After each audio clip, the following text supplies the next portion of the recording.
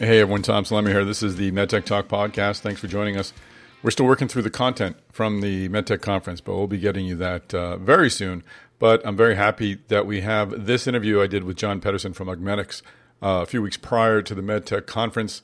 John's leading a real exciting company in a real exciting space, the urology space. We've talked about Dave Amerson. We've talked about Bob Paulson. Augmedix is another company in this area that's really created a unique way to help treat those who are undergoing treatment for prostate cancer. It's a cool little spacer device. John will talk about it more in the podcast. So I hope you enjoy this conversation. He also came to Augmedix, as many people do, through a larger company, and he has advice for those who are at larger companies and are considering a jump to a startup. So I'm sure you'll enjoy this conversation with John Pedersen of Augmedix. And do keep on the lookout. We've got a lot of great information and insights coming out from the MedTech conference. John Pedersen, welcome to the podcast. Thanks, Tom. It's a pleasure to be here. Great to talk about the Augmedix story. We're actually seeing a lot of activity in the prostate front in MedTech between IPOs or financings and acquisitions. So it's a great space to be in. Yeah, it's a very interesting time in urology. Yeah. And I usually start with a question about someone's career beginnings, but I'm curious, do you have any thoughts as to what's driving this all this activity of late? Is it just it's been a long time building, or has there been a catalyst that I've missed? I don't think there's a catalyst particularly. I think it's been a long time building, and it's a little bit of luck and timing. You've got NeoTract that's been at it for several years, NextEra that's been at it for several years. I think it's more timing than anything else. Mm-hmm. Great. Well, it's good timing to have for sure. It's nice to see great activity in MedTech. Well, let's talk a little bit about Augmedix and its origins. How did the company get started, and where did its technology come from? Yeah, so Augmedix was founded in 2008. It was created by Amar Zawani and Fred Khosravi. They have a holding company called Incept, and Incept is where all the patents live. And Incept has founded several other companies. They founded Confluent Surgical, which was sold to Covidien. They founded Access Closure, which was sold to Cardinal Healthcare, and they founded Ocular Therapeutics, which is a public company. Augmedix was the fourth company founded by these two founders and Incept. And really, each of these companies were trying to address a different problem in healthcare. And Augmedix's goal is to solve a fundamental problem in cancer care. And there are really two problems, two fundamental problems in cancer. 14 million people worldwide are diagnosed with cancer every year, and 8 million wind up dying. Cancer is the second largest leading cause of death in the world, behind cardiovascular disease. So it's a real societal problem. And in addressing cancer, there are really two issues. One is, can we diagnose cancer in time to do something about it? And the second problem is, if we've diagnosed cancer in time to treat it, before it's metastasized, how do you kill the cancer and not harm the patient? And it's the second problem that Augmedix addresses. Was this the original intent of the company when it started out? Is it still developing the same tool that it had started out with 2008, or have there been a few iterations? Well, really, since its founding, the first target was prostate cancer. So anytime you have a solid tumor throughout the body, you have this issue of how does a radiation oncologist fully dose the tumor with radiation and not hurt surrounding healthy tissues. So when the company was founded, there was some initial feasibility work done with prostate cancer, and it was a disease that our technology, could treat. The technology, by the way, is a polymer that flows into the body as a liquid. It becomes a solid in the body, and it creates this space between the tumor and the adjacent healthy tissue. But then over time, the body absorbs that polymer and it is completely cleared by the body, so there's no need to remove the tumor, remove the space. So, prostate cancer was the initial target from the beginning. But we are now working, after we've proven the clinical and commercial viability of prostate cancer, we're working on other targets. So we are currently in the process of developing new spacing products for other tumors like pancreatic cancer and cervical cancer and head and neck cancer. So at what stage are those other projects, and will they require the same sort of clinical rigor that you've needed in prostate, or do you get sort of a head start because you've done a lot of work in the body already? Yeah, that's a great question, and we're in the process of discussing that with the FDA. I think every new spacing indication is going to require clinical data. Now, I think the question becomes whether it's a prospective clinical trial or whether centers that are using our technology to space other tumors, whether we can package that data, that kind of retrospective data, and submit that to the FDA. The pancreatic cancer is a tumor that we've done the most work on, and I believe that will be a prospective clinical trial, just like what we had to do for prostate.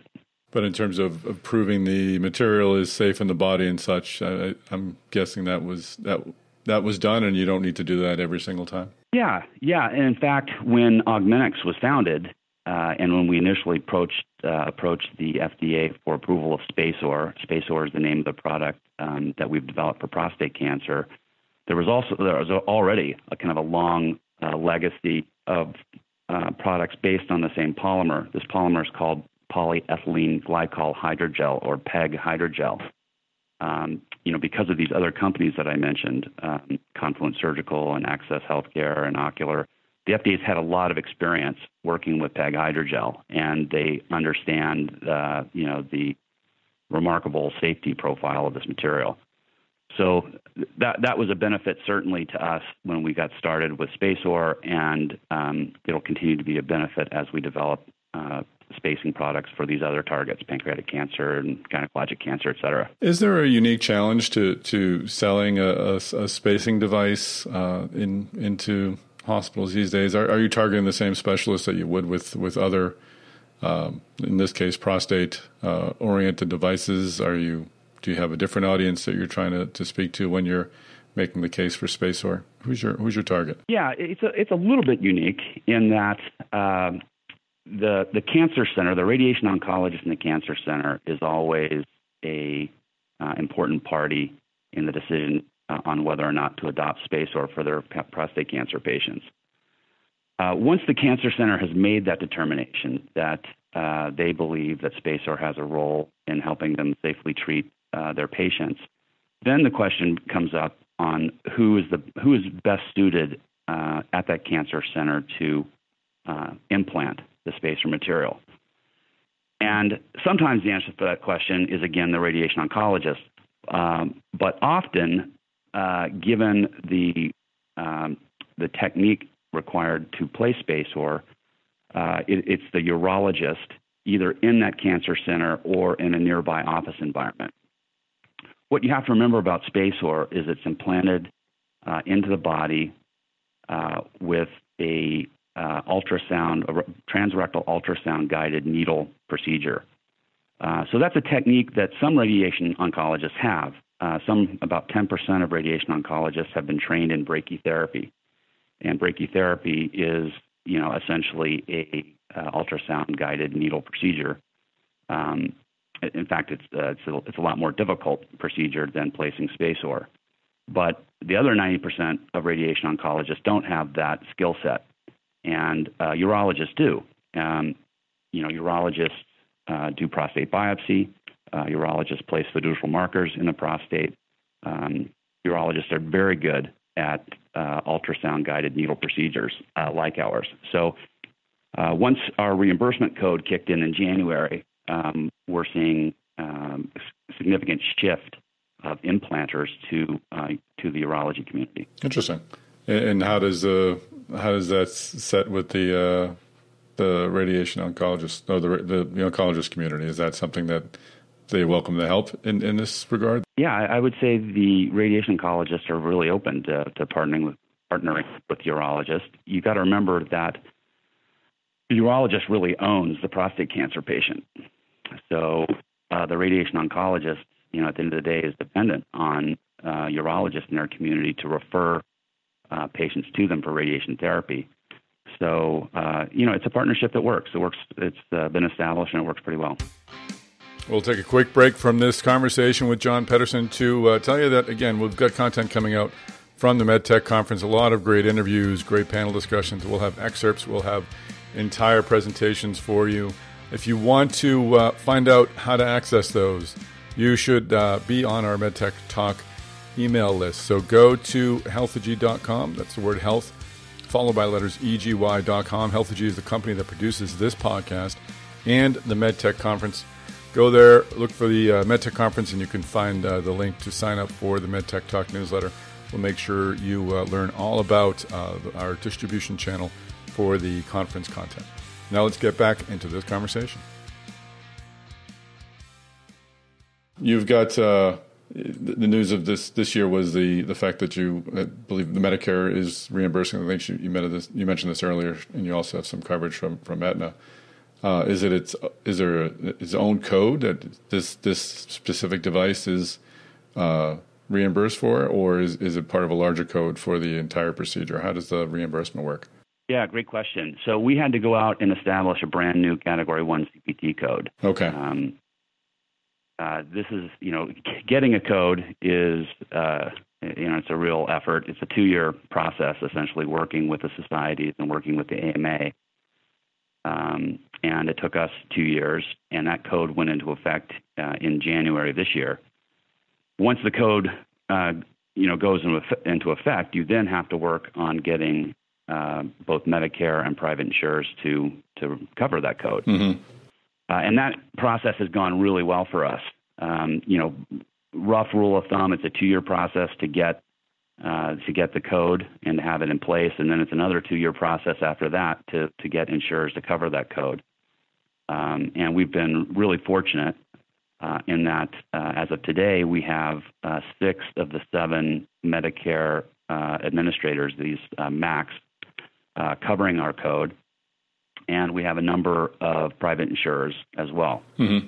We're up to about 87,000 covered lives. 87 million covered lives, which is about 60% of prostate cancer patients.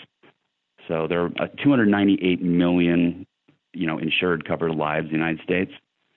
So we have about 30% on a total covered lives basis. But because we have so many Medicare contractors covering the procedure, it's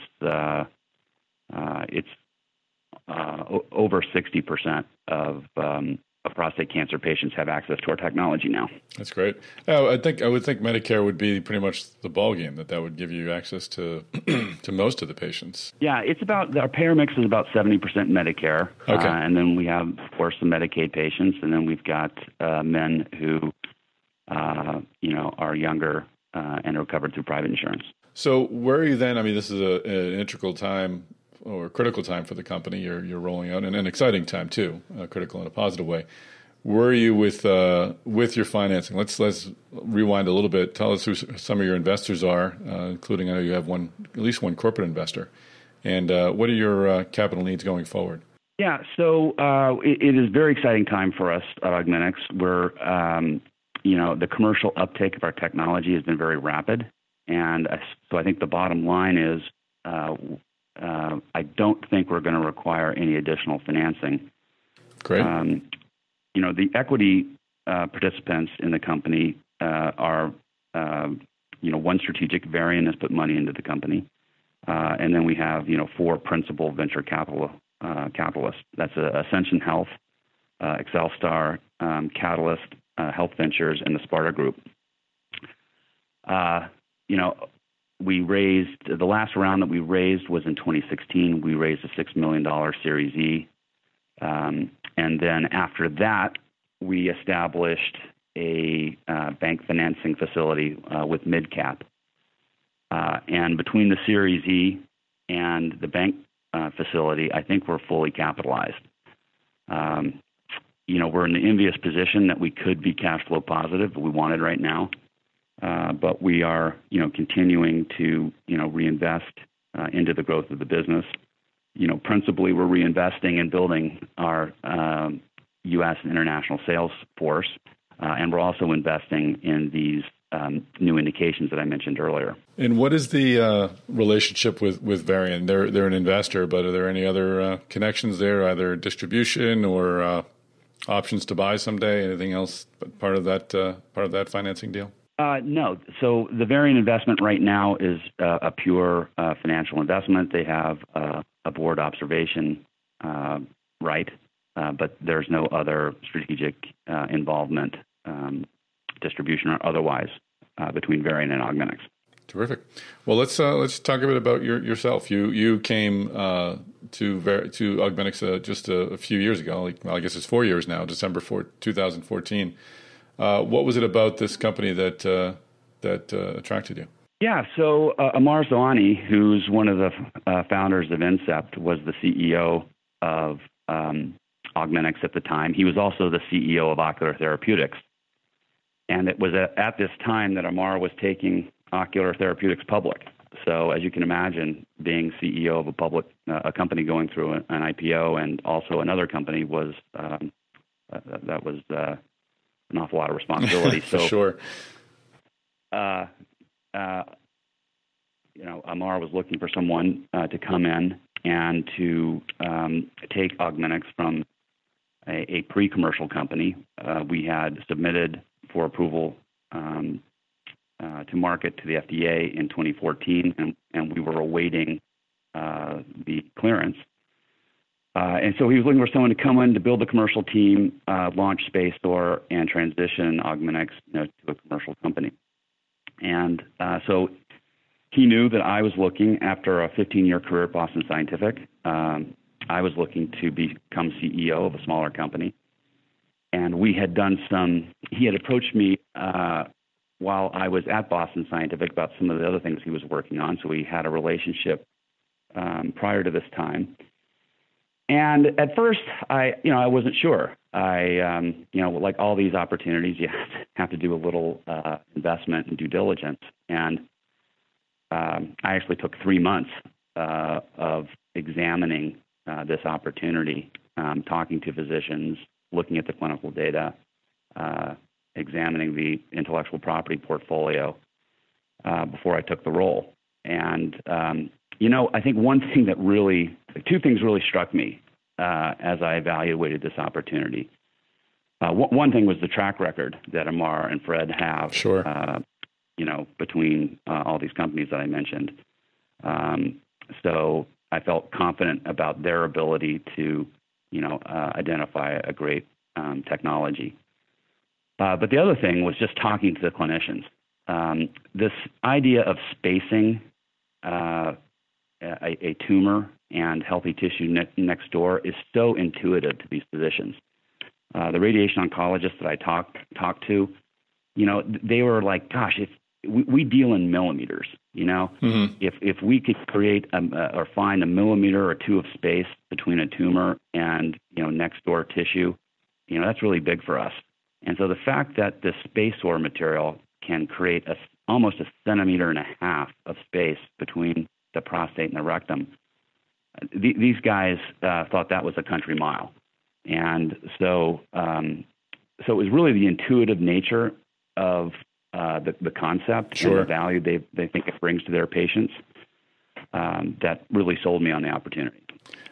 Just to shift to SpaceOAR for a second, how long does the material last? Is it through the duration of the treatment usually, or does it require multiple applications? Yeah, so the PEG hydrogel can be formulated to last in the body, for a short duration or a long duration. The SpaceOAR material was formulated to last for 3 months. And the reason for that is the current standard of care for prostate cancer radiation therapy is one little tiny dose of radiation every day for 2.5 months. Mm-hmm. So you want the polymer to create that space between the prostate and the rectum, during that 2.5 month treatment window. And then this formulation of the PEG hydrogel, the SpaceOAR formulation, dissolves then rapidly between month 3 and month 6, and is cleared through the kidneys by month 6. And I imagine that the size of the amount of material used is small enough that the patient doesn't feel any discomfort or anything different. Yeah, in our clinical trial, it was interesting. I wasn't there during this period, but what I'm told is that we had patients, some patients in the treatment arm that felt a little fullness, down there. Mm-hmm. And then again, we had some patients in the control arm who felt the same fullness. So it's hard to tell. Yeah, so effect. Patients are having a needle injected into their perineum, and I think that creates a little swelling that's transient, and is gone within a couple of days. That's a great point. So you were at Boston Scientific. You were the president of urology and women's health for senior vice president at Boston Scientific. Was Augmedix something that was on your radar? Had you heard about this technology prior to being contacted? Well, that's an interesting thing. I really, no, it was not on my radar screen. Mm-hmm. I left Boston Scientific in 2012, and I worked in the private equity business for 2 years. I was on the board of two companies, one in the women's health area and one in the immunotherapy area.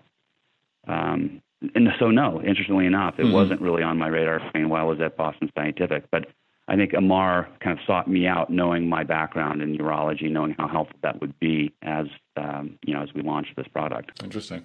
And did you? Well, what led you to leave Boston Scientific and to work in the private equity space for a bit? Yeah, I mean, I had been with Boston Scientific for 15 years, and I'd really had two jobs as an adult. Before Boston Scientific, I was with McKinsey & Company for 5 years. Mm-hmm. And I really felt like I wanted to do something a little bit more entrepreneurial. And I wanted, instead of being a division president in a big company, I wanted to, see what it was like to be CEO in a smaller company. And I've really enjoyed it. It's been great. Any advice to folks who are in the larger companies? Looking at your LinkedIn profile, I'm not doing any kind of deep due diligence on you, but you were Director of New Business Development. You worked in neurovascular, urology, gynecology, peripheral, and then back to urology and women's health. Did you have a path laid out that you followed, or did you sort of leap to opportunities as they arose? Yeah, I would love to tell you that my career was highly engineered to get me to the place where I am today, but that would not be truthful. As in every, for most people, it's a combination of aspiration and luck and a little bit of randomness, and I would say that's played a role in my own career. What I would say to people in big companies is it can be awfully comfortable to be in a big company, especially if you've worked there for 5 or 10 years or more. And I would just caution people to not get too comfortable, because there's a whole wide world of exciting things going on, that are more entrepreneurial, that are really exciting to be a part of. And I know for me, I'm really glad I made that transition. I bet. And just final question about that transition, moving into the CEO role of a really exciting company. I wonder what lessons have you learned? What surprised you about being a CEO that perhaps challenges you weren't anticipating? And what did you do to what have you done to become a better CEO? If you have any sort of tips or books or anything you've done to kind of to smooth the way. Yeah. So, I guess the fundamental thing I've learned about in this transition from big company to small company, is the focus on cash flow. That's really what it's all about, and managing your investments and managing your cash wisely. Of course, you do that in a big company, but you have the balance sheet of a large company behind you. In the small company environment, every nickel counts. So your you're just a lot more careful and thoughtful about your spending. There was no book or podcast, sorry. that there is now, John. Yeah, there is now. Exactly, there is now. I wish I was there for you. Particularly helpful. Yeah, I do too. I think, as always in my career, you listen to others who've, been through what you're about to go through. I've reached out to a number of people that, were running smaller companies, and I sought their advice at a number of places along the road as I became up to speed as CEO of Augmenix. So just, listening to others carefully about their experiences and what's worked for them and not worked for them is really what's helped me the most. Of course, Amar and Fred are two great founders to have on the board, and they're a wealth, they have a wealth of information and experience to lend a hand as well. Absolutely. Yeah, no, we know Amar well from our ophthalmology events and podcasts. So it's amazing how the companies that pair has created. It's just outstanding. Terrific. Yeah. Well, this has been very enjoyable and very informative. Thanks for taking the time to tell us about Augmenix. All right, Tom. My pleasure.